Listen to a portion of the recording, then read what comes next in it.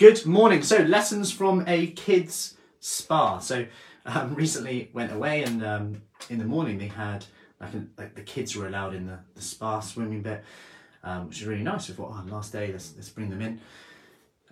8 to 8:45, and I got in there with them, and there was this couple in the like jacuzzi bit, hot tub bit, and I could see them. I was thinking, oh, they're in for a relaxing morning, aren't they? Before breakfast, nice bubbles, and then you got kids coming in. We come in, there's like screaming, shouting. There's loads of other kids. It was like musical chairs a little bit, like coming in, forward, back. Normally in a hot tub, right? You find your space, you sit there, and you stay in your personal space. There's like these unwritten rules, isn't there? Like you don't just go and sit next to the person next to you, I don't think. But with the kids, they just swim over to the other side, maybe splash them, scream in their head, in their face, and it's the most unrelaxing but also fun spa. And we went in the steam room, and one of my daughters was like, "What do we do now?" I was like, "We sit there and we just breathe, Then the younger one was like, like over-exaggerating breathing. I could see that people in there thinking, this is not as relaxing as it was.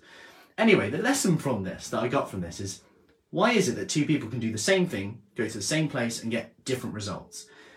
And it can be timing, it can be what we make of it, where we are, the environment, all these factors come in, who's there. And it was interesting this morning. One lady said to me, I wasn't going to come today. And someone else was like, yeah, it was hard to get in today. I'm glad I did. And it gets that conversation going. It's that support, accountability. Oh, you've been in every day this week. Oh, yeah. It's because of this, this, and this. Oh, yeah, I'm struggling with this. Oh, yeah, but what have you done well this week? Oh, I have done this, this, and this. And it was like that support, that accountability, which makes that difference. Just like the spa, the people in it can potentially make or break it. Like, everyone loves potentially hearing the gossip in the spa, right? But when it's kids and you're looking for a relaxing time, you might have a completely different experience. So sometimes you've got to consider, what's missing in what you're doing right now? Is it the support, the accountability around you? I'm lecturing at Oxford Brookes today.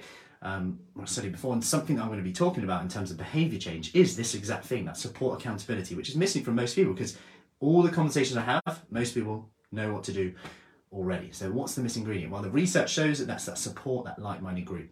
So, hope that helps. Any questions, let me know. Go find a support network. That's the key thing. And I'll see you